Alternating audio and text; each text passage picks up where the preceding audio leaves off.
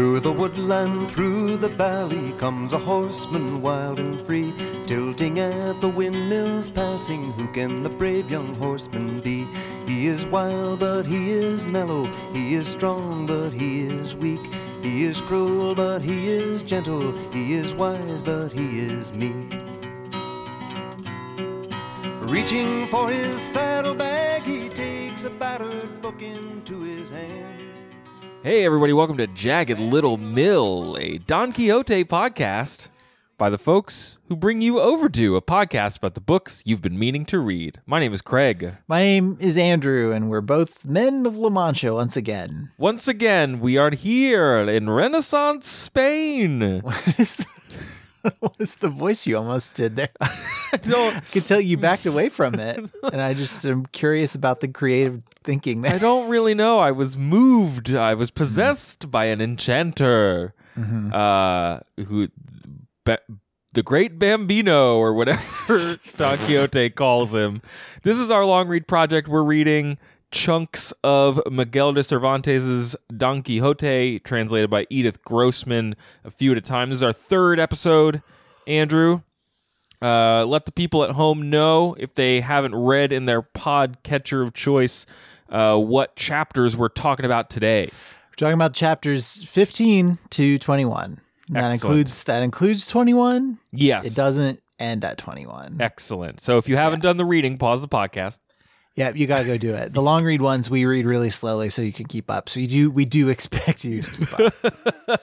I do have a quick last time on for us, Andrew, because of course we are reading a parody of chivalric heraldry hero novels for anybody who's just joining us. Isn't it popularly known as like one of the earliest modern novels or something at all, like that? Let alone, yes, sure. Last time on, our erstwhile hero, Don Quixote, man he's of La still the Mancha. hero.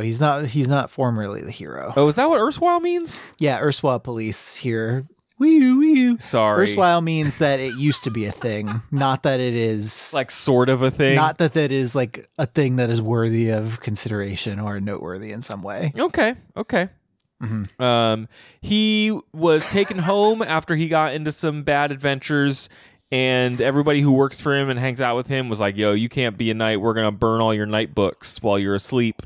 And he woke up and was like, no, I'm going to do it anyway. I'm going to recruit my neighbor, the goofus Sancho Panza, and he's going to be my squire. We're going to go on adventures. He beat up some people, a Basque included. He didn't quite win that fight cleanly. He came closer. Well, it's the only fight that they talk about him getting a win out of. Yeah, even though sure. he did have like half his ear torn off in the process. In the middle of that fight, we got our first big meta-textual moment where Cervantes was like, hey, listen, this is where I actually ran out of the story and I had to go to the Middle East and buy a new copy or something. I had to not mistakenly, what's the word I want? Serendipity. I serendipitously found an Arabic copy of the rest of the book, and so I paid somebody a bunch of raisins and wheat to translate it for me. And so what you're going to read from here is that. Thank you, Sid Hamet Banangeli. And then we close on post the Basque fight. We hang out with goat herds for a few chapters. Some people give Don Quixote a hard time about what it is to be a knight. We learn about this woman, Marcella, who's so beautiful. She makes everyone sad with love. And one guy named Gristosimo, who was so sad he died. And Quixote vows to defend. Poor Gristosimo, whatever his name is, just like died of being friend zoned, we're led to believe. Yes.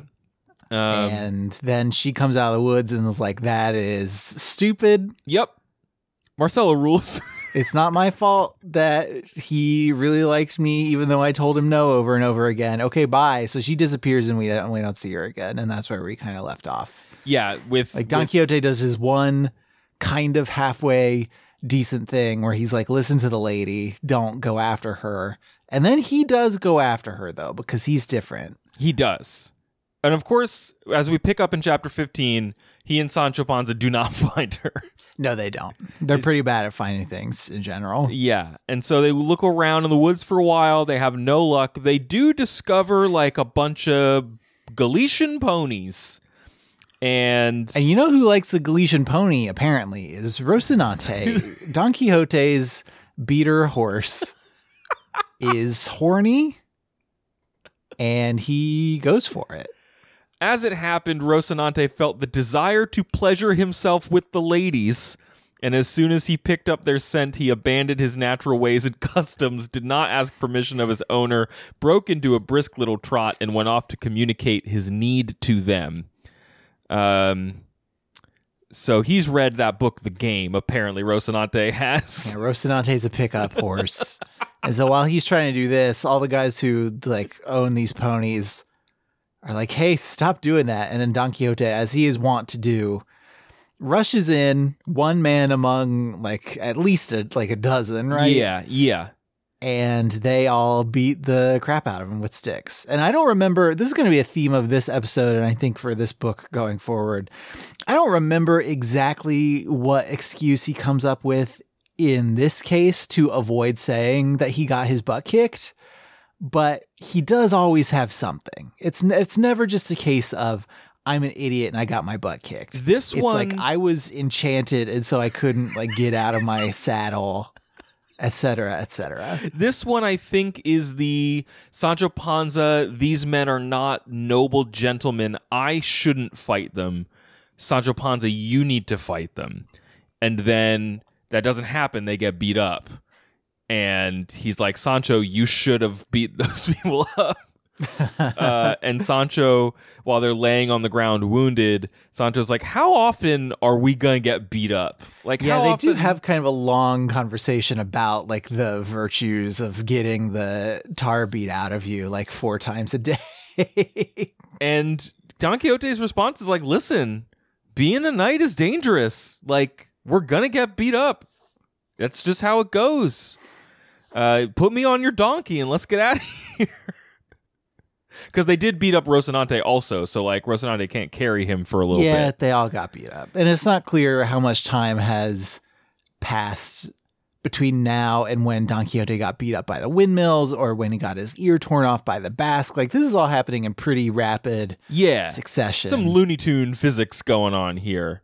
They head off to an inn on the road, and on their way, they have a little debate about it's an inn, it's a castle, it's a moon, it's a space station, that sort of thing.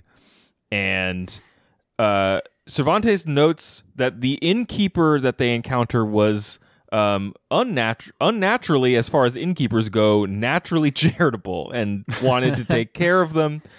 And there's this young woman, Maritornes the Asturian, who is like one of the servants there. And Don Quixote, he thinks this is a castle, so he thinks she's the princess. At one point, she's like, what is an adventuring knight? Which seems to make everyone a little confused and upset.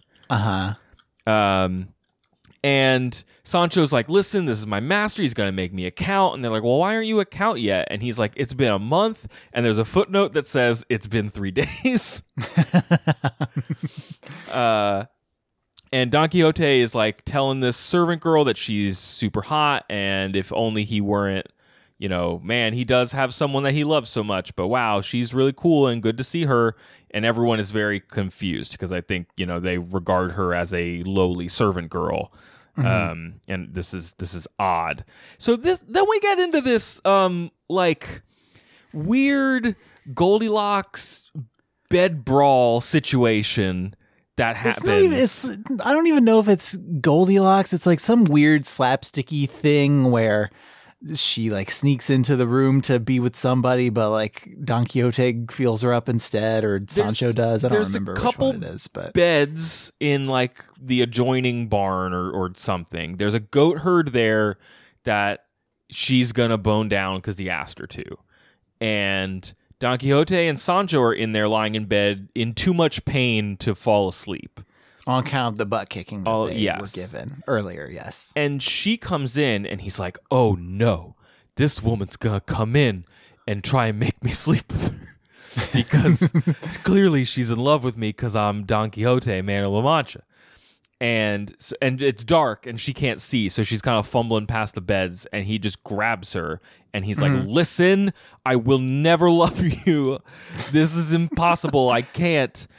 And this, of course, startles the mule driver, who wakes up and starts beating the crap out of Don Quixote. The servant girl jumps into Sancho's bed out of fear. He's confused and just starts punching. So they punch each other for a little while. And then a cop comes in of the Holy Brotherhood, and he's like, what's happening? And he looks at Don Quixote, who's been knocked out. He's like, this guy's dead. Everyone stop it. And he's like, I got to go get a lantern. And everyone just kind of like hides as if nothing happened. And while they're waiting for the cop to come back, I think there's a beat where Don Quixote and Sancho are talking to each other, and Don Quixote's like, yo, the lady came to me, and then a giant punched me in the face. Yes, yeah, it's giants again. This is today's reason why, well, this evening's reason why he didn't just get his butt kicked by another human person. And Sancho Panza's like, no, did you see when 400 dudes beat me up? They're clearly, trying to make each other feel bad about what's going on. So the guy comes and then the guy comes back with the lamp, right? I'm trying to remember when the cop comes back. Yeah, the cop comes back and hits Don Quixote in the head. Yeah, well, he's basically a cop. He's of the Holy Brotherhood. He's of the church police. He's like okay, maybe he's a cop. I don't know. Yeah, he's like a sheriff or something. But he comes into the room with the lantern that he went to get, right? And he goes up to Don Quixote and he says, quote, well, how goes it, my good man? And Don Quixote gets mad that he's not addressed a knight properly and then calls him a dolt. And then the cop takes the lamp and smacks Don Quixote on the head with it and leaves. So that's I think that's the sum total of physical abuse they receive in this inn before they take their magic healing potion. Yes, I keep calling him a cop because our translation refers to him as an officer multiple times. So and other summaries that I checked against refer to him as a version of a cop. And so so he's not giving Don Quixote any respect. Then they drink their magic puke and poop potion. So it's supposed to be like a healing potion, yes, but Sancho Panza in particular, like Don Quixote seems to handle it okay. Doesn't he pukes a little bit, I think. Yeah, but like the way that Sancho's body reacts to this is quite something, right? Yeah, do you want the quote? Man, I thought I had it, but sure, give it to me. At this point, the concoction took effect. Okay, so Sancho is upset because he's already feeling sweaty and nauseous, and Don Quixote's like, oh, sorry, I guess this potion is only for nights. Just for nights, sorry, only for nights. It's daddy's juice, you shouldn't have any. At this point, the concoction took effect, and the poor squire began to erupt from both channels, and with so much force that the reed mat on which he lay and the canvas blanket that covered him could not be used again. So that's disgusting. It is only the second major pooping episode involving Sancho that we're going to talk about this run. It's so wild. The second one's going to take a while to get there. But anyway, Sancho Panza pukes and poops all over the place, and then in the next morning they wake up to leave, and there's some confusion about whether it's an inn or a castle. Don Quixote insists it's a castle. The guy who runs the inn says it's an inn and would like Don Quixote to pay him. I don't need you to right any wrongs for me. The only thing I need you to do is pay me.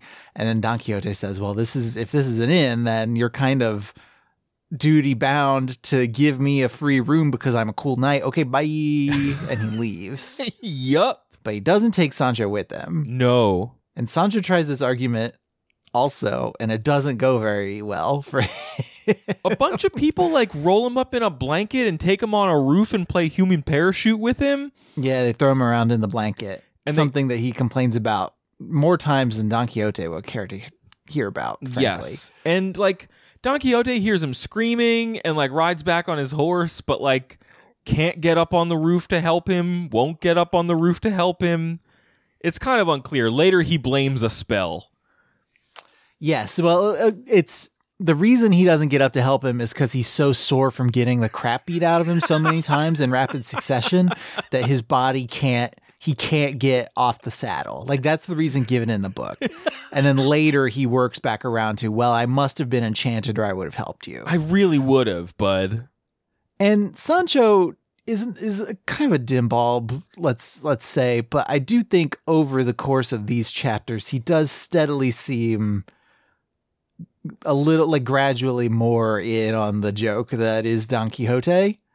Now he is also like sort of hitched his wagon to this guy. So there, the question is always, why don't you just go home, bud? Yeah. But, he starts to laugh at him in a way that Don Quixote does occasionally notice and gets mad about.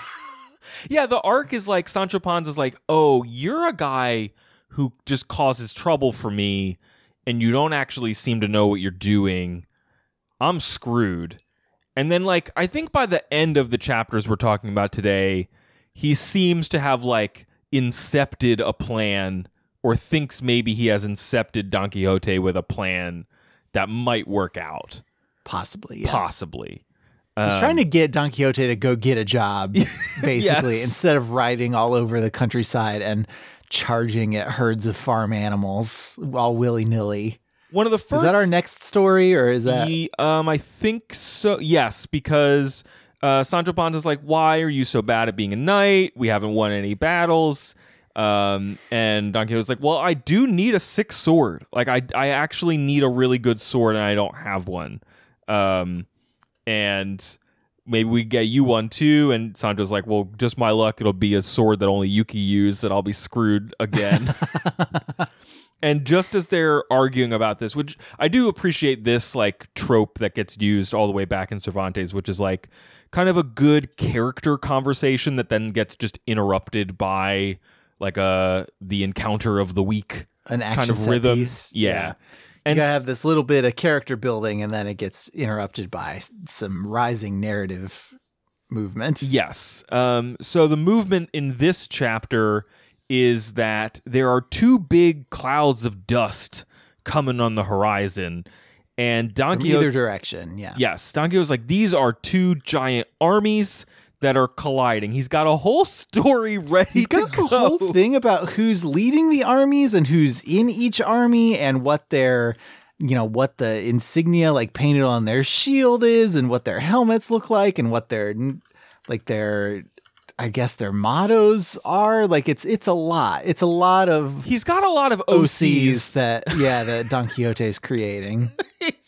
And it's like there's a Christian army. He refers to the other army as pagan and says they follow the false prophet Muhammad, which maybe he needs to learn what pagan means. I don't really know. Anyway, but he's like, okay, they're fighting. I gotta do something about this. I gotta stop them. I gotta get in there. And just as he is like charging in to save the day, through the clouds of dust, Sancho Panza's like, I think maybe it's a bunch of sheep. I think it's sheep. Donnie boy. I think it's sheep. I think it might be sheep. And it's too late. He's already like Leroy Jenkinsing into the big crowd of sheep. He has run in. He kills fully 7 sheep. The book like spells out how many sheep he kills in this charge, and it's 7. And so, like, the people who are guarding these sheep, like the shepherds, Yeah. start to throw rocks and like chestnuts and stuff at Don Quixote because he's this wild guy who's just charged in and he's killing all their farm animals. So he gets hit once and it like knocks something out of his mouth and like breaks a bunch of his teeth. Yeah, he's And trying to gets hit drink more of again, his poop potion, and He's they trying to like drink more of his fun magic laxative and then they break his teeth and he gets knocked off his horse. And well, look at that. Once again, Don Quixote gets his butt kicked by a bunch of nobodies who then ride off hoping not to be inconvenienced by him anymore. Didn't I tell you, Senor Don Quixote, to come back that it wasn't armies you were attacking, but flocks of sheep? This is how that thieving wise man who is my enemy can make things disappear and seem to be what they are not. You should know, Sancho, that it is very easy for those like him to make us see whatever they wish, and this villain who pursues me, envious of the glory that he saw I would achieve in this battle, has turned the contending armies into flocks of sheep. And he's like, Sancho, if you would just go follow them, you would see that they are giant armies. They seriously turned back into knights like as soon as they got out of our line of sight. Like, don't worry about it. It's fine. But I can't let you go because I'm missing several of my teeth and I need you to shove your hand in my mouth so I know how many molars I have left. That would be really helpful. Could you tell me about my teeth? And then we got a weird scene where Sancho Panza puts his hand fully in Don Quixote's mouth and like feels up his gums. Feels around to see how many teeth he's missing, which is a lot. I did appreciate when he is like kind of sad about his teeth getting jacked up, and he says, "For I must tell you, Sancho, that a mouth without molars is like a mill without a millstone, and dentation is to be valued much more than diamonds."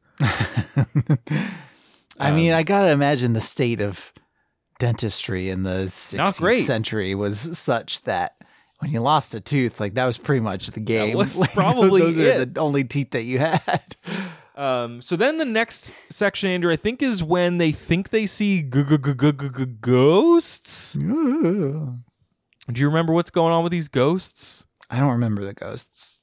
You don't remember the ghosts? I don't remember the ghosts. The next thing I remember is the scary hammers. Oh, and then they spend all night standing, being scared of this noise, and then it turns out to be nothing. That's the next thing I remember. Before we get there. They're on the road. They see a bunch of guys on the road. They look like ghosts. They've got scary lights. They're not ghosts. They're like priests and mourners, and they're carrying a dead guy. And Don Quixote's like, yo, that's probably some famous knight who I need to revenge, huh? And they're like, go away. We are busy. Well, I mean, he does charge into them once again, correct? And like breaks some guy's leg and ruins his life. That's after he's like, hey, stop. Tell me. And a guy falls off a horse because his mule is so scared, and Don Quixote, then he starts beating people up and they all run away. Yes. And there's a line where Sancho Panza, after watching him beat up a bunch of people who didn't deserve it, Sancho says, no doubt about it, this master of mine is as courageous and brave as he says. And there's nothing in the text that tells me whether or not he's being sarcastic, which is kind of fun because I don't know. Maybe even he doesn't know. And he does talk to this priest Alonso, or this guy who's going to be a priest, and he says he's going to be a priest. I think he cops to lying about that pretty much as soon as. Yes, it's true. It falls apart under the gentlest of follow-up questioning. Don Quixote's really on this revenge tip. He's like, tell me who killed this guy, and Alonso's like, God killed him with a fever. And Don Quixote's like, well, nothing to do about that. Yo. Well, time to shrug my shoulders. But do know that my name is, he gives him like his business card. Like, I'm here to right wrongs. And Alonso says, I don't know how you can speak of righting wrongs, for you have certainly wronged me and broken my leg. I appreciated that. Popedy's nerfect. It's true. You ever think about that? How Popedy's nerfect? I thought about it a lot while I was reading about Don Quixote here. And so then, okay, this is where we get the phrase that I think in other translations, and certainly in the musical, The Man of La Mancha, in other translations, it is Knight of the Woeful Countenance. And in our translation, Edith Grossman says the Knight of the Sorrowful Face. When, as they're like sending Alonso on his way, Sancho's like, man, you could tell people who beat them up. You could say that the Knight of the Sorrowful Face did it. Yeah, because your mug is looking real sad. It's true. Because you got beat up and you got all your teeth knocked out. And I don't know what it is about your face that looks so sad, but man, you got a sad looking face. And Don Quixote doesn't want to even answer that accusation directly. He's just like, that's a weird thing that you called me. It must be that whoever's going to write the story about me put that in your brain.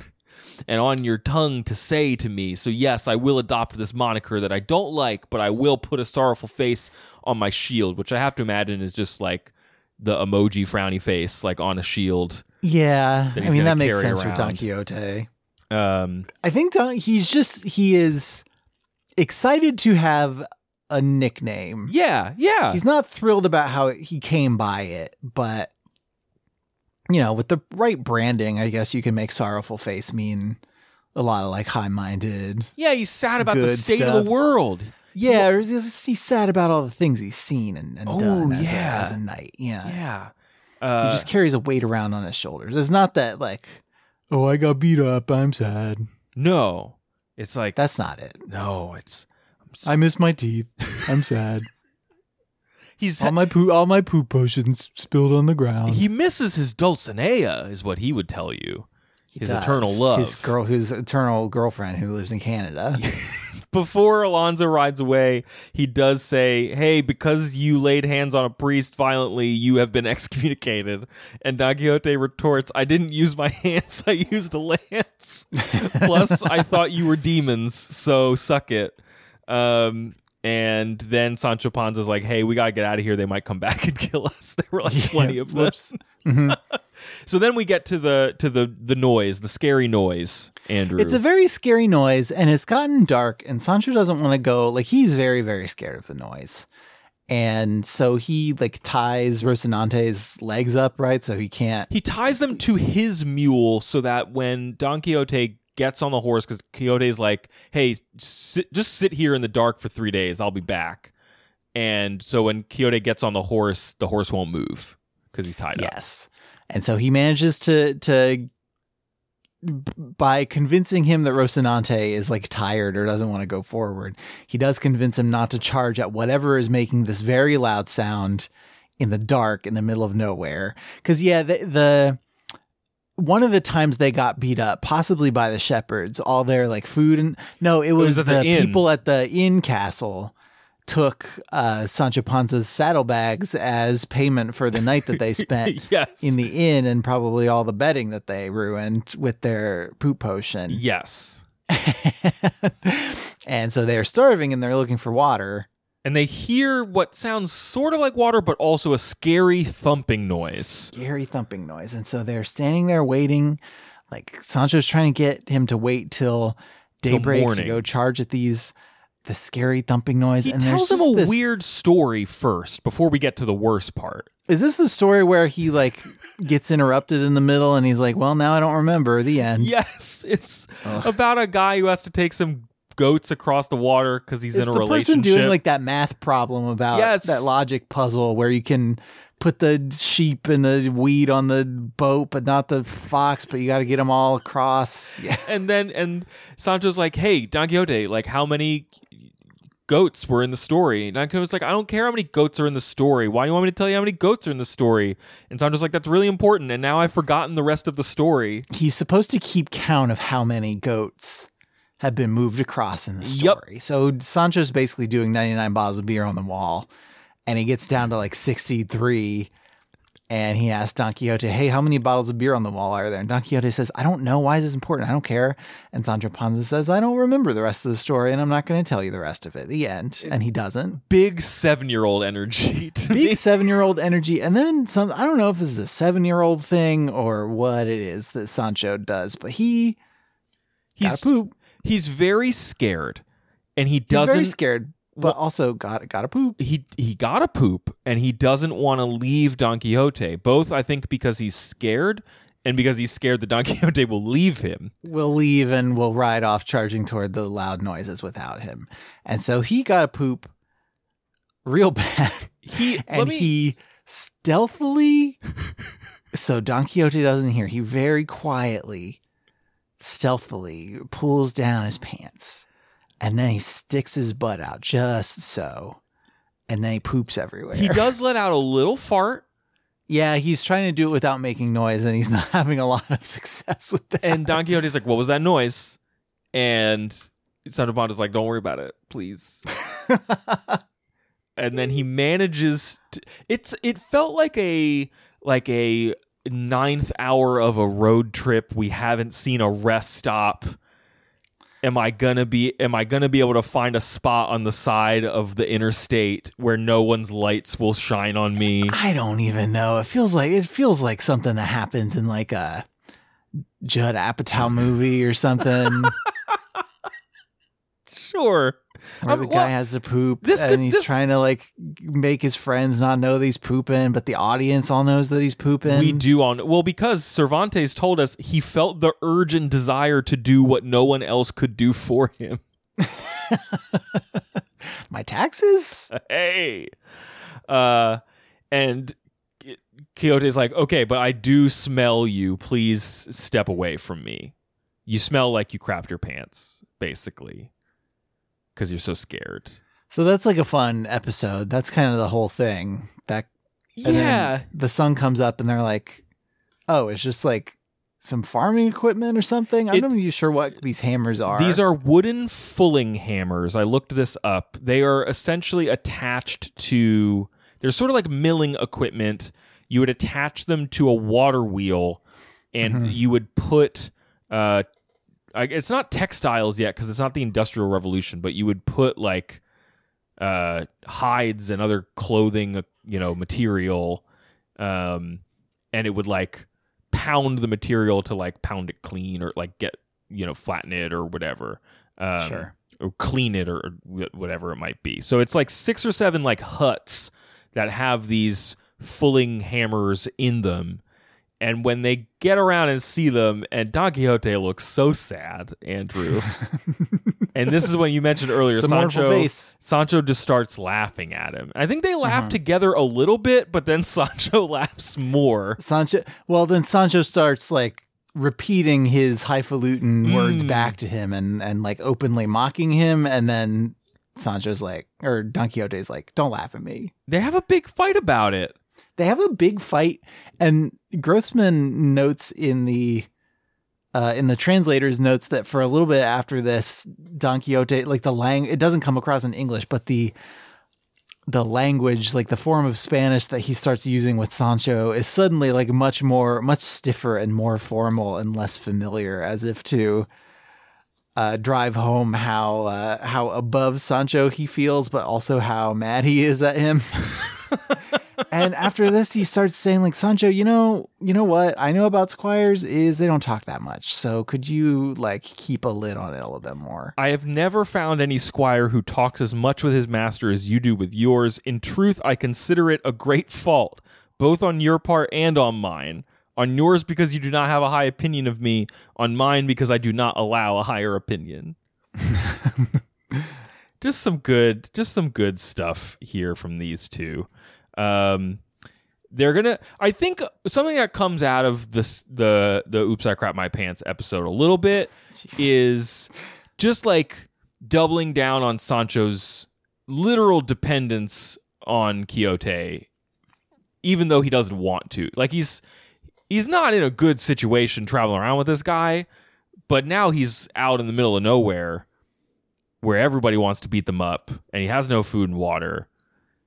And he has been beaten up like a good 5 times in the last 6 days. So like probably not good to go off on your own, Sancho.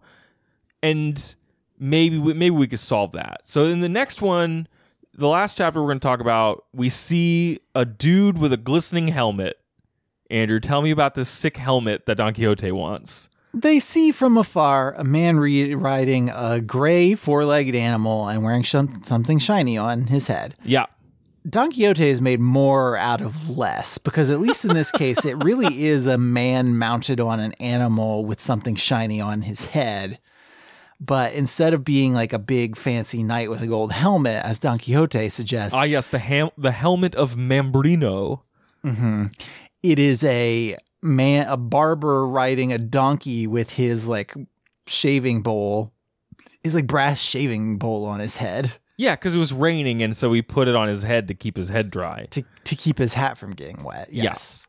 Because he already had a hat on, but he didn't want the hat to get wet, so he put the basin on over it. I love this era of Spain. Everybody's so goofy. And it's like it describes this barber. You get a little snapshot of his life. Is that there are two small villages. One is too small to have a barber, and the other one does have a barber. So whenever someone needs like their bloodlet or like their beard trimmed, you call this guy, and he comes over to your village and he does it. Every one of these little snippets, including Sancho's weird story, they do feel like little word puzzles. And it's like there's a barber who rides between two towns.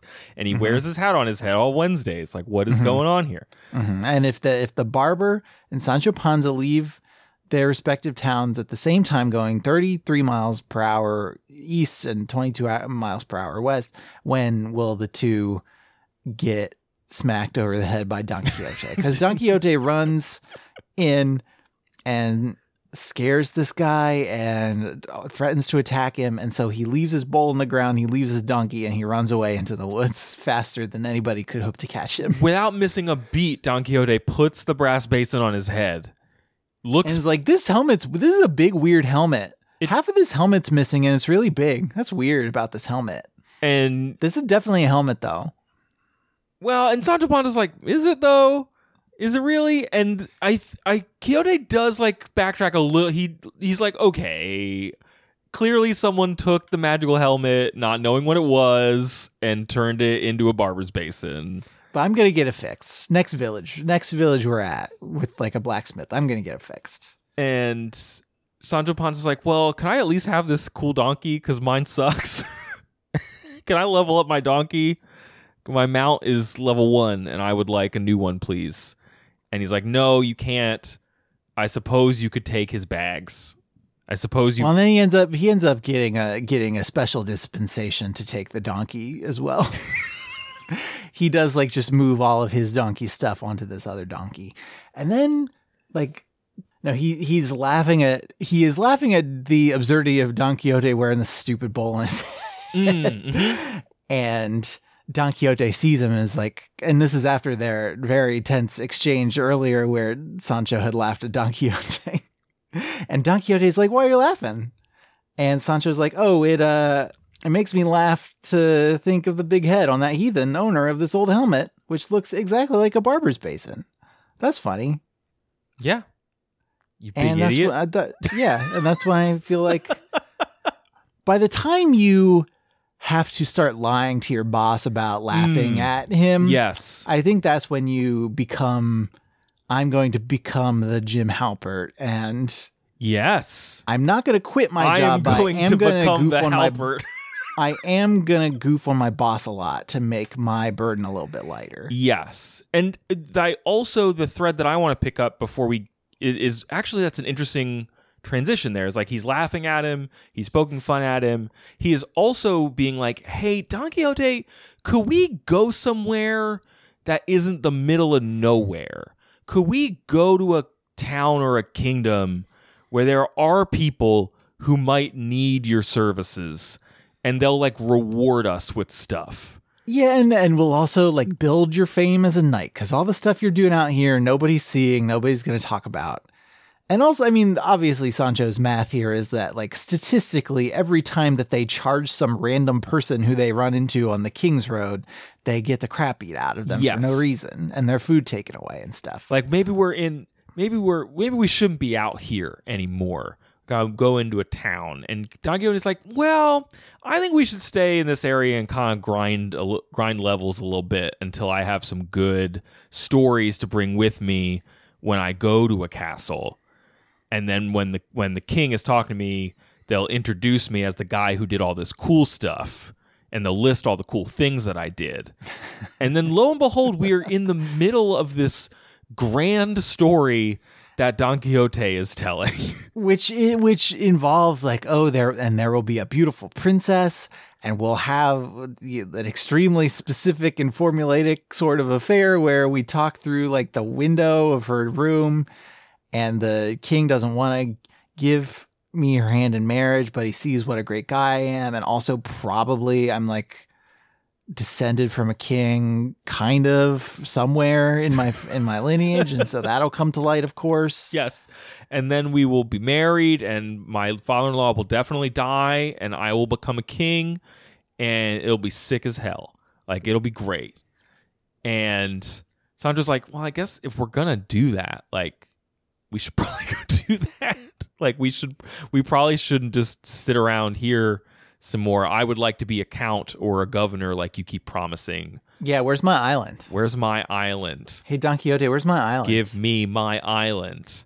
And so the chapter ends with them kind of like riding off down the road, kind of jabbering about their famous life that they're going to lead together. I think this is like the first time that we've gotten a full, like, beginning to end story that is ripped from a novel that Quixote read without it being like grafted onto reality. I'm trying to think. I think every other time in the book, it's like, oh, here's a thing that is definitely not the thing that Quixote is telling us it is. Mm-hmm. But this time it's just like, no, these are the dreams that I have. This is the life I want to lead. He will sometimes, when Sancho is like, wait, why do we need to ride around and get beat up all the time? Like, is it is there what's the point of us getting the crap beat out of us like constantly? And he'll like come up with this little snippet of a quote about this guy like Amadis or whatever his name is. Like he'll invoke some character from one of the books that he's read and use that as an example of why they should be doing exactly what they're doing and nothing differently at all. Yep. Mm-hmm. But this is definitely the longest tangent that we go off of. It's similar in scope to I had to go and find a used copy of this book and get it translated by some guy. It's that depth of tangent that removes us from the immediate story, but it keeps talking about the stories that Cervantes is spoofing with this. And so I'm not sure from Cervantes' point of view, what the thrust is here, except maybe to say this is all so formulaic and ridiculous that we could just like recount it and tell the story without even really having to think about it very much. Yeah, and I as you were talking about the like these, what is the point of going around and getting beaten up? Like that to me, having been through that for now 20 chapters, is Cervantes being like, what if someone actually tried to do this? It would go so bad. Like, what is the utility of these heroic tales if all you're going to learn from them is how to get your butt kicked? Like, they don't actually map to reality. People are living lives that do not exist in these stories, and these characters do not have a function in the real world, Cervantes seems to be saying. Sure. So yeah, that's the close of what we did here today. I am wondering. I guess I didn't expect it to get so blue, Andrew. And by with all the pooping, maybe humor. Yeah, maybe not like blue is the right one, but you know what I mean. Brown, gross. I wasn't expecting that. I was expecting the like comical violence. But I don't know that I was expecting the grotesque. Yeah, like I guess knowing what I know about like the lowish comedy of like certain eras of the Greek theater, or that's a good point. That's a good point. Take a. I don't know that Cervantes would have been aware of 1001 Nights, but certainly there is a place within the literary pantheon for some good old poop humor. Well, and there's some of it in Shakespeare. There's even in Inferno there was some like references to bodily stuff. And yeah, your point about the ancient Greeks is well made, because we've talked about that with older plays. It's like Virgil once said, "Everybody poops." I think Virgil wrote that book, probably in the original Latin, and then it was translated into English later. The Vox Populi.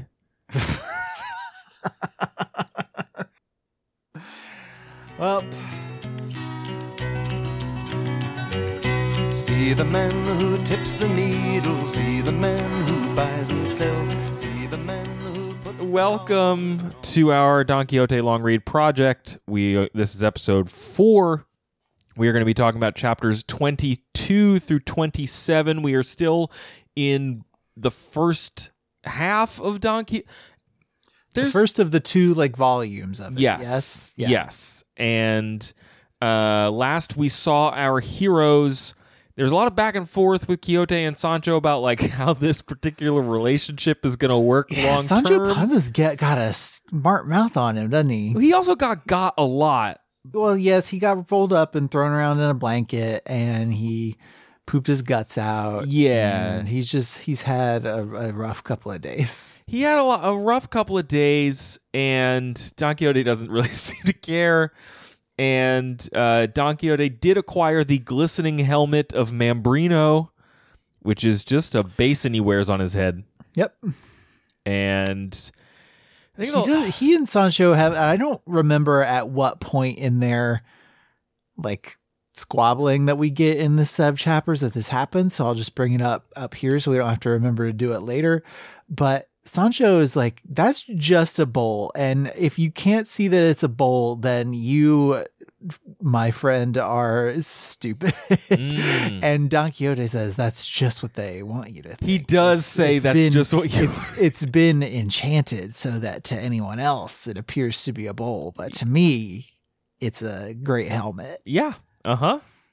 That's pretty much Don Quixote's whole thing is like... Yes. Is... just spreading rampant misinformation, basically.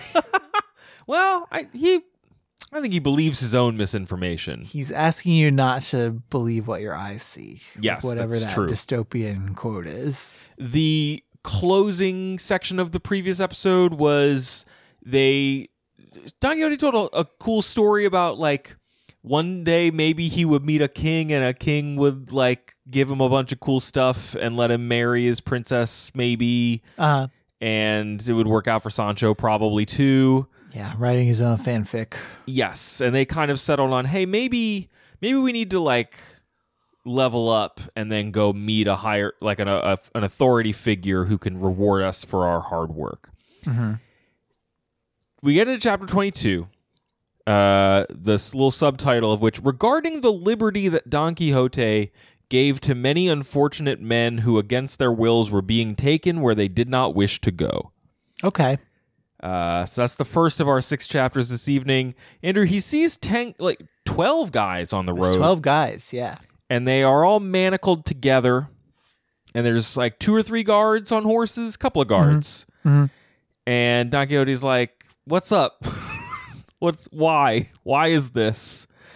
And what? And basically asking each guy what he did to get himself, because they're like prisoners of the king or whatever, right? And they're being marched to go work for the king somewhere. They're constantly referred to as galley slaves. Of course, we are reading the Edith Grossman translation of Miguel de Cervantes' Don Quixote. We didn't say that up top, excuse me. And so these guys, these prisoners, are going to go be sentenced to be enslaved in the galleys, and they don't want to. They don't want to, and Don Quixote's like, I've taken a lot of authority for myself. Let me just double check and make sure everybody. Tell me what everyone did, just so I know. Because just in case there's an opportunity to right a wrong. Yes. So he checks in. I think we hear from like 5 or 6 of them. We hear from several guys, including one guy who says that he was thrown in shackles on, quote, on account of his being a lover. Is that all? Replied Don Quixote. If they throw men in the galleys for being lovers, I should have been rowing in one long ago. Well, he's not a lover or a sinner or a saint. He stole some laundry, I guess. Yes. Mine was a great love for a laundry basket filled with linen, and I loved it so much and embraced it so tightly that if the law hadn't taken it from me by force to this day, I wouldn't have let go of it willingly. So he's stealing a laundry basket? It's a little unclear. To say that he's a lover, maybe there's something in the Spanish that we're missing, and this is... There's some kind of laundry sex thing. Yeah, there might be some laundry sex things happening because the next guy won't talk. And the first guy is like, oh, well, that guy's a singer. And Don Quixote's like, well, that's interesting. And they're like, no, he sung like a canary. He confessed, and he confessed too easily, and we all gave him crap for it, so now he won't talk. What about the guy who made two merry with two girls who were cousins of mine and with two other sisters who weren't mine? In short, I made so merry with all of them, and the merriment complicated my family relations so much that not even the devil can straighten it out. What about that guy? I liked that guy. That guy's got a cool, chill vibe. Well, his whole deal is like, he's like, I'm young, and maybe there's time for me after I go to terrible prison. Like, yeah, like you're gonna have a lot of good years of sleeping with your cousins to get in after you serve your sentence. He's like, please don't let me go to prison. The other guy is like, oh, I need some money. The other guy is like, oh, I'm a go-between. He was trading in ears and entire bodies, they said. I don't really know what he's a go-between for. Don Quixote seems into it, except the part where maybe this guy's a sorcerer, and Don Quixote will not. Don Quixote doesn't truck with sorcerers because they all got it out for him. It's true. They're taking all his books and they're making his helmets not look like helmets, and they're just generally yanking his chain all the time. Yeah, making him look a fool. The last guy we talked to, Hinacio de Parapia, I believe is his name. And they try to call him one of the guards. He's got like a lot of extra manacles on him. Like he's like Hannibal Lecter back there, like chained because he's too good at being a criminal and he's going to cause trouble. So they locked him up good. And he wrote a history of his crimes already that he plans to publish, which I think is it's not pretty done cool. yet because he's not dead yet. No, he says, true. Helpfully.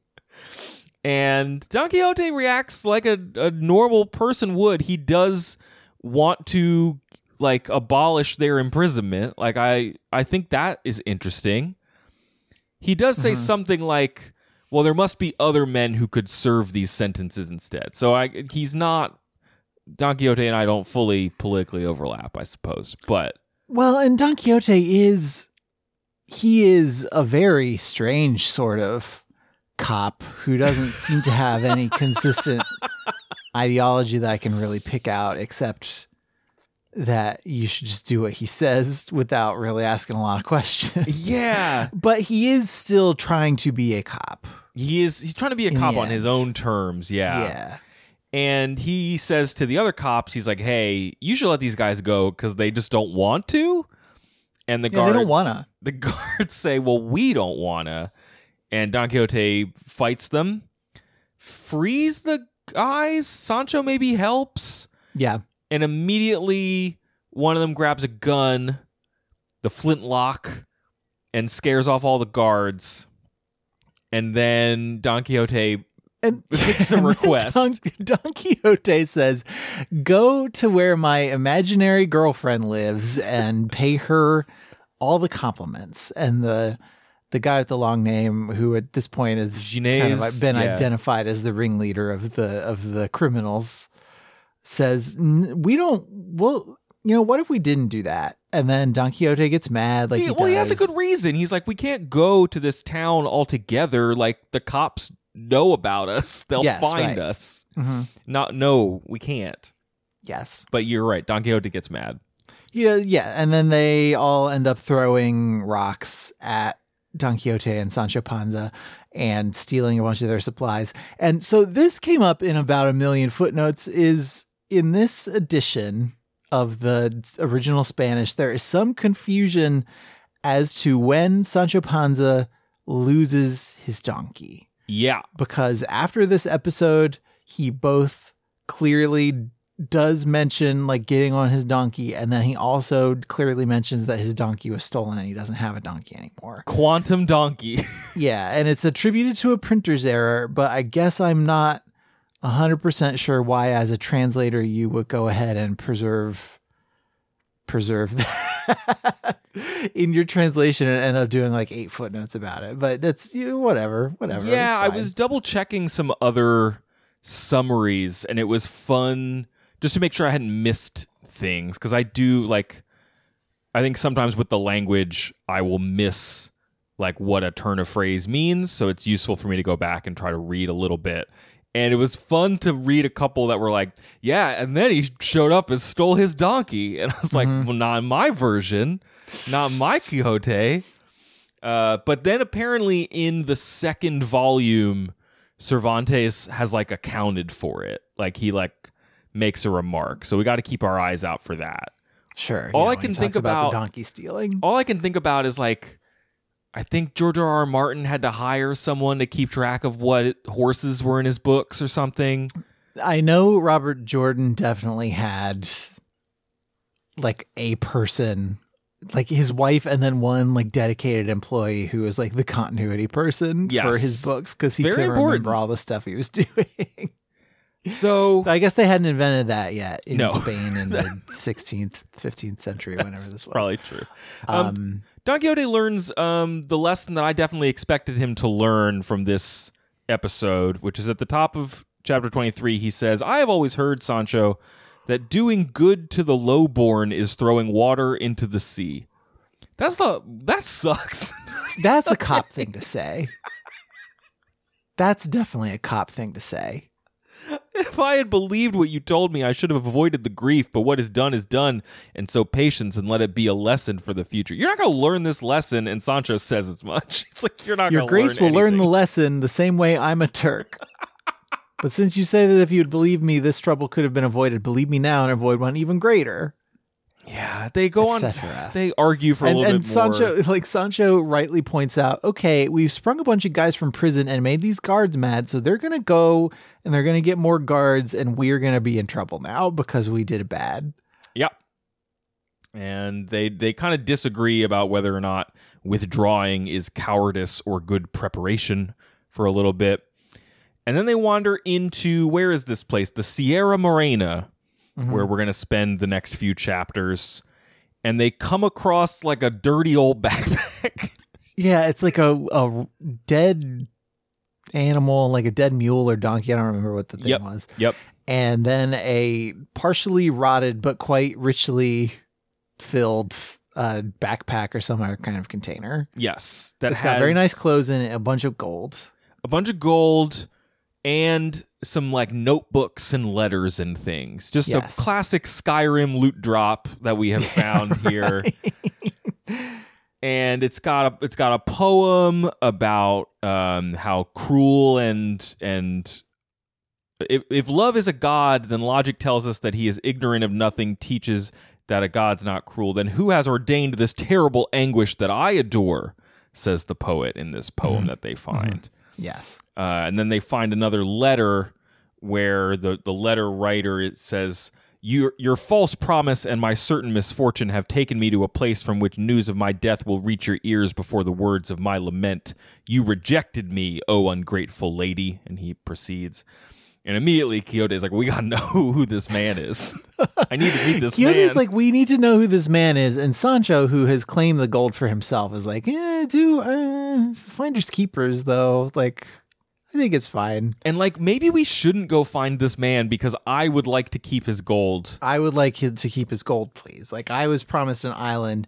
It seems not super likely that that's going to pan out, but I could at least have all this gold to take home to my family. And so the Hulk. They run into a goat herd first. No. They see the scary man first. Oh, they see a scary man like partially clothed, kind of wandering the environs. Yes. And then they find the goat herd who sort of fills them in a little bit on like part of this guy's story. We don't hear all of it until like we get some of it told to Quixote before Quixote makes him mad. It up. Yep.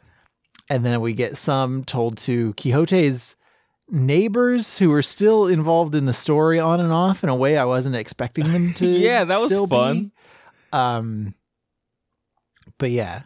Yeah, what was next? Well, I was just kind of interested, even just you breaking it up. Like, I kind of like this guy we're talking about. His name is Cardenio, and it's interesting how Cervantes breaks up his little origin story like across 3 different episodes. Like we don't get the full version all at once, which is something I'm more used to, say, from like our Arabian Nights reading, where it's just like, hi, I'm a new character. Here's my whole story. Sure. Well, and there are stories that interrupt those stories. I think the Homeric model would be more to... Oh, fair point. Okay. Be like, okay, here's this guy. Now we're going to hear his whole life story before we get back to the frame. Yes. And the Arabian Nights is more like, here's the story about a hunchback, but actually it's a story about these people, but actually they have a story to tell. And that was the best that story, one. They're telling stories. Yeah. That was the best one. So the goat herd... the one with the fish. Was that this? Like the magic fish? Oh, the magic fish was good too. Yeah. We had a good time. Yeah. The goat herd is like, yeah, he was like a real cool young gentleman. He did have a dead mule, and he seemed kind of upset, and he asked us for some food, and we gave him some food, and then he kind of just got in a bad mood and beat the crap out of some people. Yes. And then he ran away. And it happened again. Like, he came, he apologized. He said he would only ask for, like, you know, the bare necessities. And then he soon let us know that what we thought was true, because in a great fury, he jumped up from the ground where he had been lying and attacked the man closest to him with so much violence and so much anger that if we hadn't pulled him off, he would have beaten and bitten him to death. And as he was doing this, he kept saying, "Ah, false Fernando. Here's where you will pay for the wrong you did me. These hands will rip out your heart where all the evils live and dwell together, especially fraud and deceit." And then every time this happens, he just kind of like runs away. Yeah. So this guy's mad at somebody named Fernando. They've got this man living in their mountains who shows up sometimes. And of course, Don Quixote is like, we have to meet him. We have to learn more. Yeah. We have to, if this is his gold, we have to give it back, which is Sancho's not excited about. Also, the whole thing just sounds very, elevated in a way that Don Quixote is obviously attracted to. Oh, as that's a good man point. Who read so many chivalry stories that he turned into Don Quixote. And so they do meet him, and they see him in his torn leather jerkin, and they go up.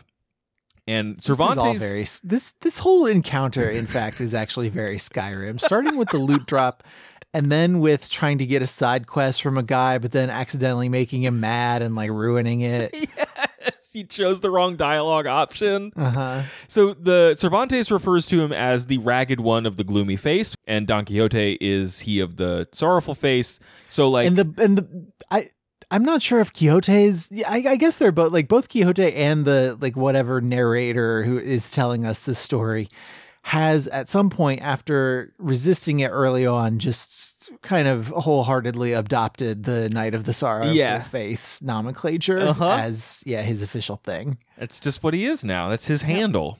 Mm-hmm. And the raggedy one is like, hey, could we have some food? Like, could we just sit down and eat? And, if you're really curious, I will tell you my story. But he has a rule, Andrew. Mm-hmm. Don't interrupt me. Yeah. Please. Do not I didn't interrupt. I didn't want to interrupt you telling me the rule about interrupting. It's very meta. Mm-hmm. And he says his name is Cardenio. What's Cardenio's deal, Andrew? What do you recall the opening of Cardenio's deal to be? So Cardenio, his main deal is that he was once a young nobleman who was very much in love with a woman. But there were some complicating factors. It actually sounds a lot like it's very contrived. If somebody was telling me this story, I would assume that their girlfriend was made up and they didn't actually have a girlfriend. But it's like me and this woman, we had a really good relationship. Yeah, we wanted to get married, but I had to ask her dad, and her dad told me that actually he wanted to be asked by my dad. That was a weird twist. And his dad doesn't want to ask his dad to do it because he got a job with some other local noble, and his dad wants to see how it all pans out first. Yes. So he's afraid of asking his dad because he's afraid he might say no. And his dad, basically, his job, Duke Ricardo has hired him to hang out with his son Fernando. Yeah, and Don Fernando is a real piece of work. He sucks. So they sort of strike up a friendship, do Cardenio and Don Fernando. And Cardenio tells Don Fernando, hey, let me tell you about my girl. She's really hot and great, and we have a great thing going on. And Don Fernando hears about her and sees her and is like, she is attractive, and she's unmarried, you say. And we also know that Don Fernando sucks because he enlisted Cardenio's help to like see some woman he wasn't supposed to be with due to class issues, and then as soon as he had sex with her, he was like, nah, I'm good. Yeah, he lost interest and then decided to move on with his life. So already Fernando's like, not Fernando. Cardenio's like, I don't know if I like this guy, but now it's my job. This guy, but let me just bare my soul to him, and so he can use my own innermost secrets to betray me in some way.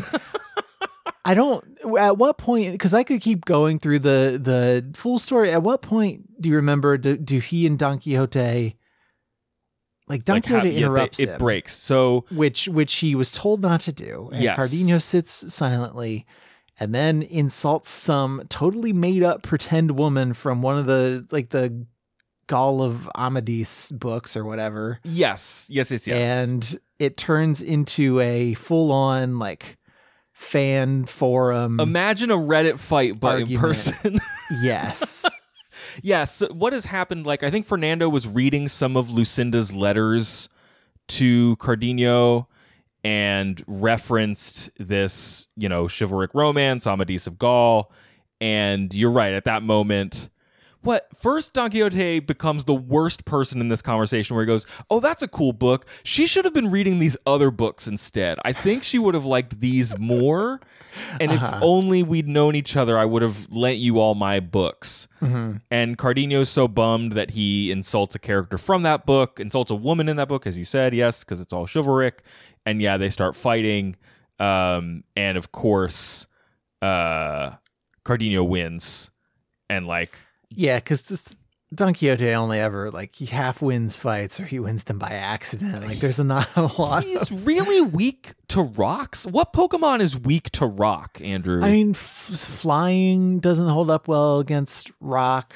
I think ice may be weak against rock. Okay, rock is bit better of a defensive type than an offensive type. I mean, a lot of fire is weak against rock. Yeah, rock's pretty good. A lot of people just coming at Don Quixote with rocks, and he goes down Don Quixote real quick. Must be a fire Pokemon because he's got a lot of heat in him as a person,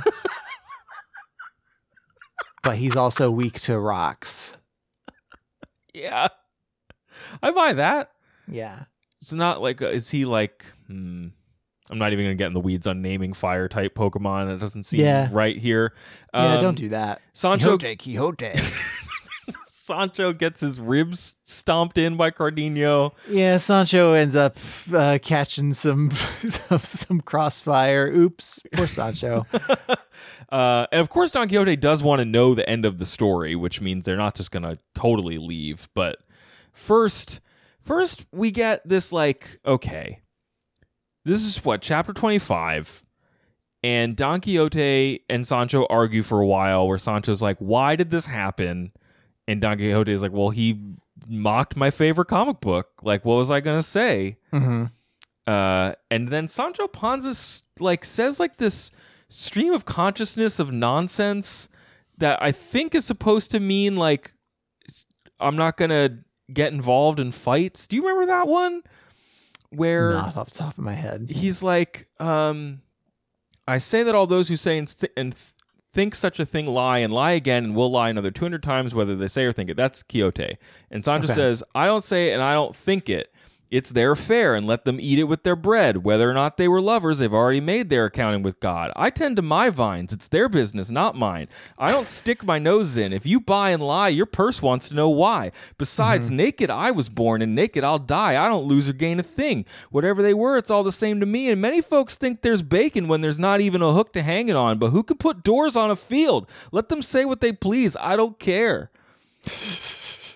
Which is Sancho's losing it a little bit. He's losing patience with this guy.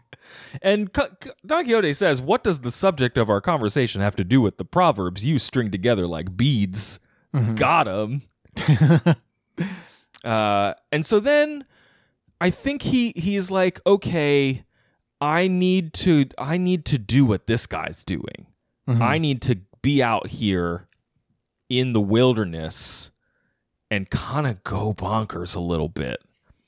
More bonkers than already. He calls it like penance, and he is likening himself to that guy Amadis of Gaul. Amadis, excuse me. And he... Oh, wait. What? I had a quote pulled up and I forgot when it was from, but it was when he interrupts Cardenio telling him the story. He's telling Cardenio about how he has all these books of chivalry and that he could lend them out. But he says, although it occurs to me that I may no longer have a single one due to the malice of evil and envious enchanters. Which, if you'll recall, is what his neighbors sort of told him happened to his books, that they themselves threw out the window and they walled up the room that they were in. So that struck me funny. Anyway, I'm sorry. I'm wondering... Don't beat me up because I interrupted you, please. Don Quixote is giving me big Michael Scott energy lately, and I don't know what to do with that feeling. Michael Scott, though, had redeeming qualities that the show leaned way too hard into. Okay, maybe it's like season 1 Michael Scott. In later years, season 1's rough, but... What characteristics are making you think it was something about the like, well, I'm gonna commit to this bit even though I know I have nothing to back it up with, and I'm just gonna just say the bit louder in the hopes. Let his confidence carry him through the fact that he doesn't know anything about anything. Yes, and it's a type of confidence that is utterly transparent as nothingness and fakery. Yes, sure. But if you just say it long enough that other people give up, maybe you'll make it out. Yeah. Which has not really worked for Don Quixote so far, but he's still here. He's still alive. He has a task for Sancho. He's going to send Sancho back to their town, which apparently is not that far away. I thought they must have... I thought their adventures were gonna like range wider than like the next village over. Yes, especially the way that this wilderness that they're in is described. It sounds like it should be pretty far out from anything instead of a few hours ride from where the book started. Which is even funnier to me, I think. And he's like, I'm gonna stay here in these mountains and I'm gonna be like Amadis and I'm gonna go mad out here, which is a funny thing for him to say because, he's Don Quixote. And he's like, I need you to go back to town and I need you to talk to Dulcinea. I have more than enough reason because of my long absence from her, who is forever my lady.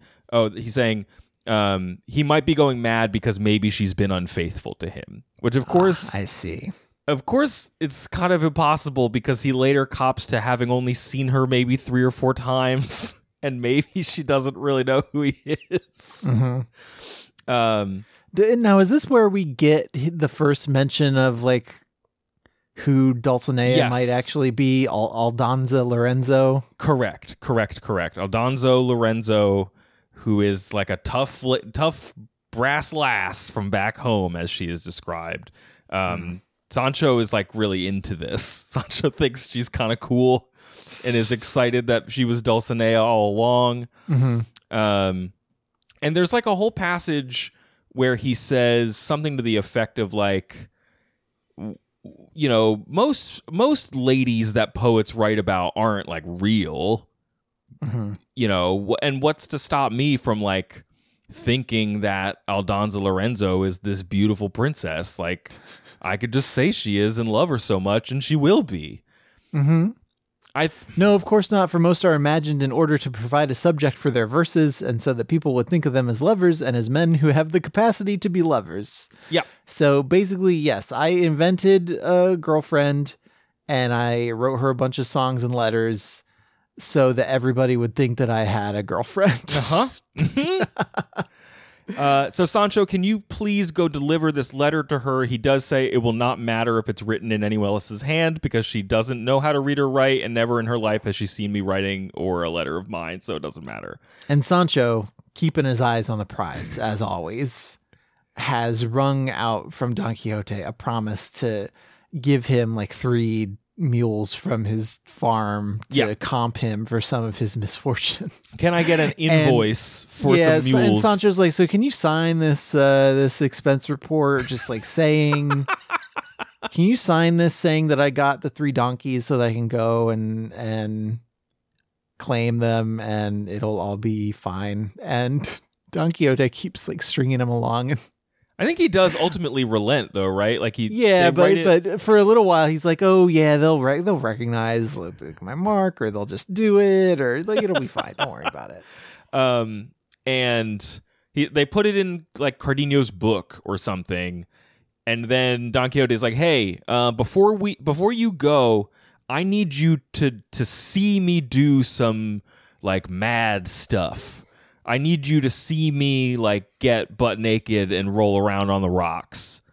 And Sancho's like, I don't know if I want to do that. For the love of God, senor, don't let me see your grace naked, for that will make me feel so bad I won't be able to stop crying, and my head's in such a state after the crying I did last night over my gray, which I think is his donkey. Yep. That I'm in no mood for any more tears. But he does. If it's your grace's wish that I see some crazy actions, do them fully dressed and let them be brief and to the point. He does come back though and say, Senior, your grace, so that I can swear with a clear conscience that I saw you do crazy things, it would be a good idea for me to see at least one, even though I've already seen a pretty big one and your grace is staying here. And he does it, and he pulls off his pants and does some cartwheels, and Sancho, it says, turned 2 cartwheels with his head down and his feet in the air and revealed certain things.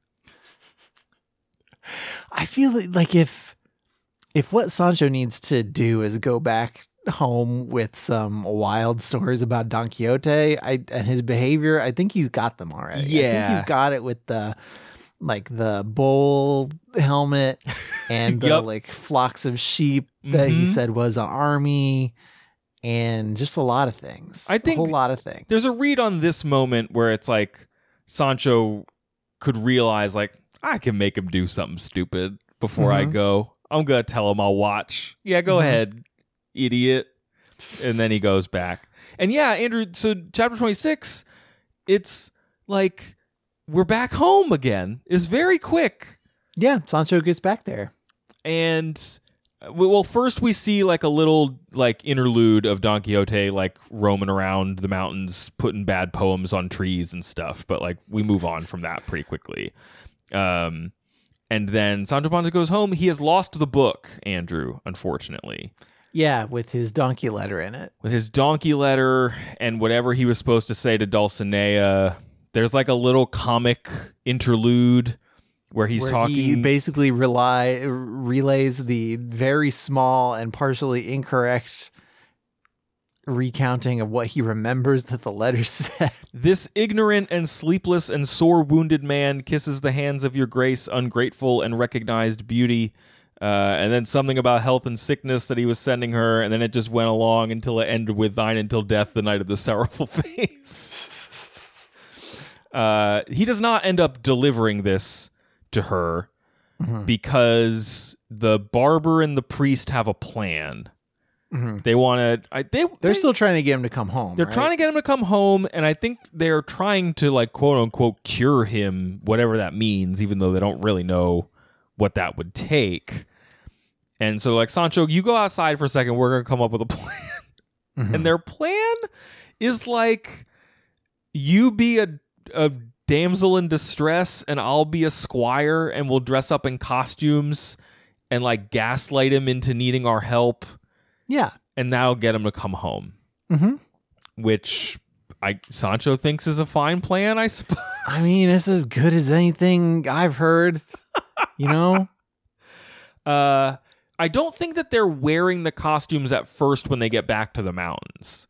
I think there's some debate as to which of them is best suited to be the damsel. Like neither of them Yes. really wants to be the damsel because, fellas, is it gay to dress up as a damsel, get your neighbor to come home? Yeah. But It's very yee. Mhm. It's very 90s teen sitcom, in my opinion. Mm. But they do go, and they take Sancho with them. And while they're waiting to get to the wherever Don Quixote is, they do come across our boy, Cardenio. Andrew, tell us the rest of Cardenio's story. So Cardenio, as you may remember, we left off where he had introduced Don Fernando to his girlfriend without really thinking through that particular sequence of events. So Don Fernando is like, hey, could you go and like handle some business transactions for me? Very complicated transactions for a while. Could you just like, I only trust you to do it, and could you please just go and handle this for me for a few days and then come back? And Cardenio says, I see nothing wrong with this. Let's do it. And what happens while he's gone is that Don Fernando, being of, a pretty high station and pretty rich family, has asked, what's the woman's name again? Lucinda has asked Lucinda's dad for her hand in marriage. And Lucinda, having been worried about her marrying Cardenio and wanting to marry her up into this more noble family, of course, immediately says yes. Well, she has a scene with Cardenio where she's like, I'm going to kill myself at this wedding. You better be there. This is later. Oh, you're talking about her dad. I'm talking about her dad. Sorry, so what happens is she like leans out the window basically and asks somebody, hey, could you take this letter to Cardenio, who is over in such and such place? And so he rides like the 16 hours or whatever it is that it takes, gets Cardenio the letter. Cardenio runs back and kind of sneaks into the This is the original The Graduate is what is. This is. Yeah, a little bit. And then this is where they meet, and she has this talk about how, she'd rather die than have to marry this Don Fernando. And it's bad. Yes. It's not looking good. And so Cardenio sneaking through the house, kind of hiding behind the curtains, doing a lot of very weird, like Metal Gear stealth missions. And he ends up in the room where this very small private wedding ceremony is taking place. And they ask Lucinda if she will be joined to this guy forever. And she waits a very, very, very long time and then says, okay. And then passes out. Killing herself, and then passes out immediately. I was surprised by that moment. Quite honestly, not knowing the Cardenio story, I was honestly surprised that she said yes. I thought it was going to go a different way. Oh, I thought, because like we know that Cardenio ends up not married out in the wilderness, raving about Fernando as he beats the crap out of strangers. So I had assumed it was going to go a bad way. Oh, I knew it was going to go bad. I was just the way it was told in the moment. I was legitimately like, "Oh man, she said yes." It was a little suspenseful. It was suspenseful. Yes. Yeah. I didn't think it was going to work out. Please, no. So they get married, and Cardenio's like, well, I'm going to leave forever. So he puts his cool loot box on his pack animal, and they ride off. And it brings us back to where we started, which is with a dead pack animal and a nice bag full of gold and stuff. Yes. And he is going to, like, the priest is going to console him. But right before he can, they hear a voice, and I bet it's going to be Don Quixote. That's my guess. Who can say what the Knight of the Sorrowful Face is going to get up to next? I'm not sure that we've gotten everything from this Cardenio story. There's a little beat at the end of that wedding where after she passes out, they find like her note, like in her dress, like presumably from if she had killed herself, like what it was going to say. And Fernando reads it and he like has a reaction, but we don't really know what his reaction is. or what he might it's do about it. Probably just the kind of reaction where Cardenio's not going to be able to show his face in town yeah, it's anymore. Probably true. Yeah. And did you know, Andrew, that I'm not sure that Cardenio is the basis of what might be a William Shakespeare play? One of I them, did their briefly late know ones. about that. Yes. Well, how likely do you think that is? What do you think? So it was, it's a play called Double Falsehood that I remember being in the news in 2010 because the Arden Shakespeare publishing line added it to their Shakespeare collection. And they're saying that it was written by a dude named John Fletcher and William Shakespeare, though this other guy named Leas Theobald had been saying it was his for a while. And there's some scholarship going back even to the 1640s saying it was maybe Shakespeare. And then they did one of those things where they plugged all the words into computers in the 2000s. Yes. And we're like, this has got some Shakespeare in it, guys. We think. We think.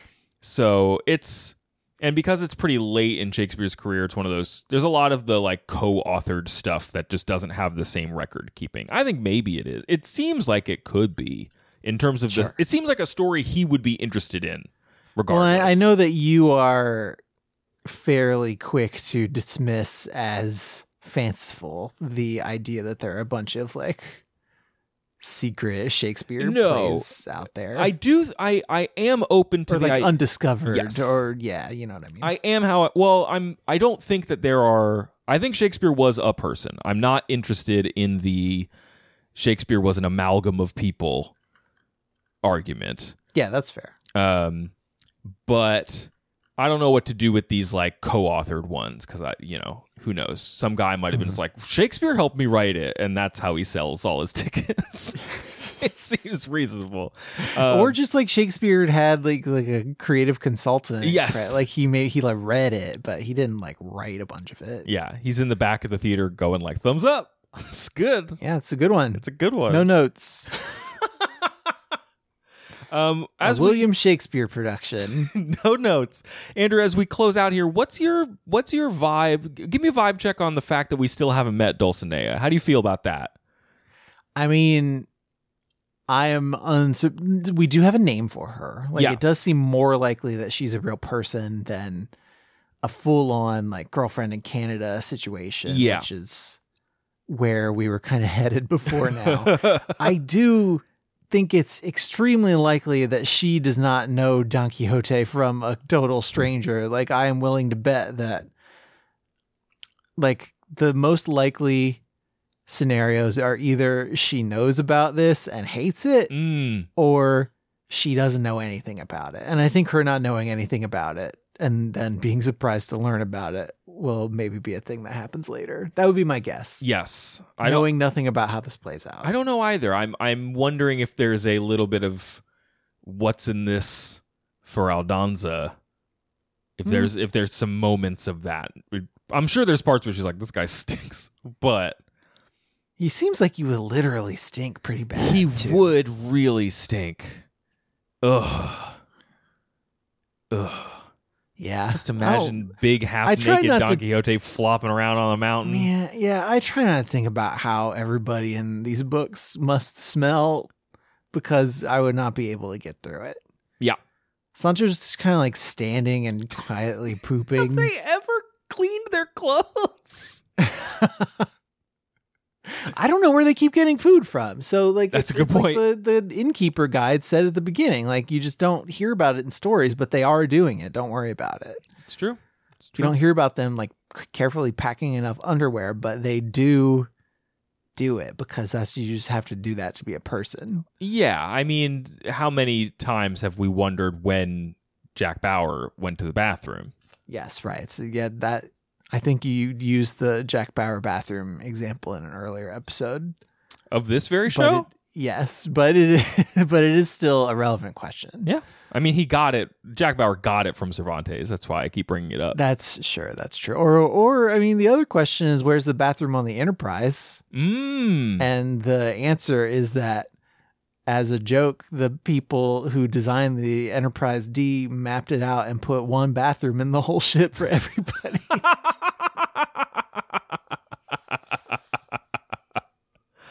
pretty good. Nerds. All right, nerds.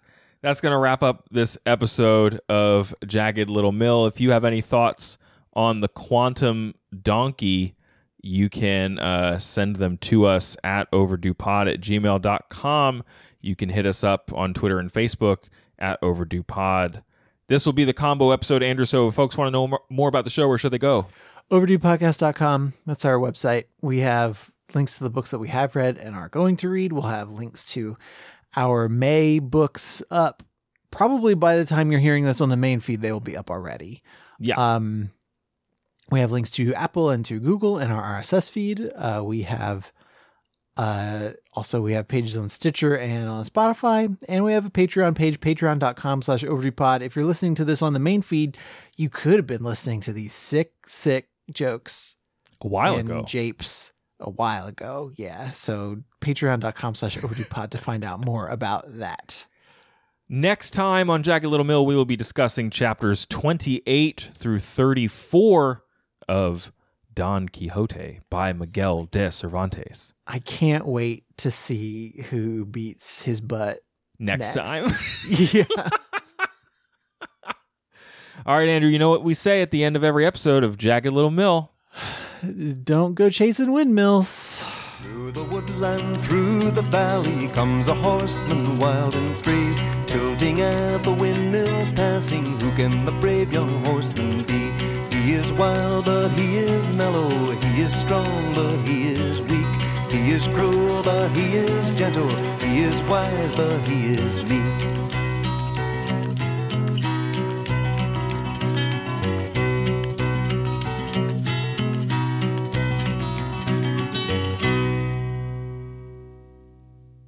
Hey, everybody, welcome to Jagged Little Mill, a Don Quixote podcast from the Boys at Overdue. My name is Craig. My name is the knight with the sorrowful face, Andrew. What is the other one in this one? The raggedy man of bad luck? What is he called? The ragged one of the gloomy face. I don't know if that fits me necessarily. Maybe we'll find another. Maybe I need to step down to gloomy so you can have sorrowful. That's very generous of you. Knight of the generous, but gloomy face. A gloomy face, but a generous heart. Yeah. Hey, that's you, bud. Oh boy. Oh no. I'm in this book and I don't like it. Welcome.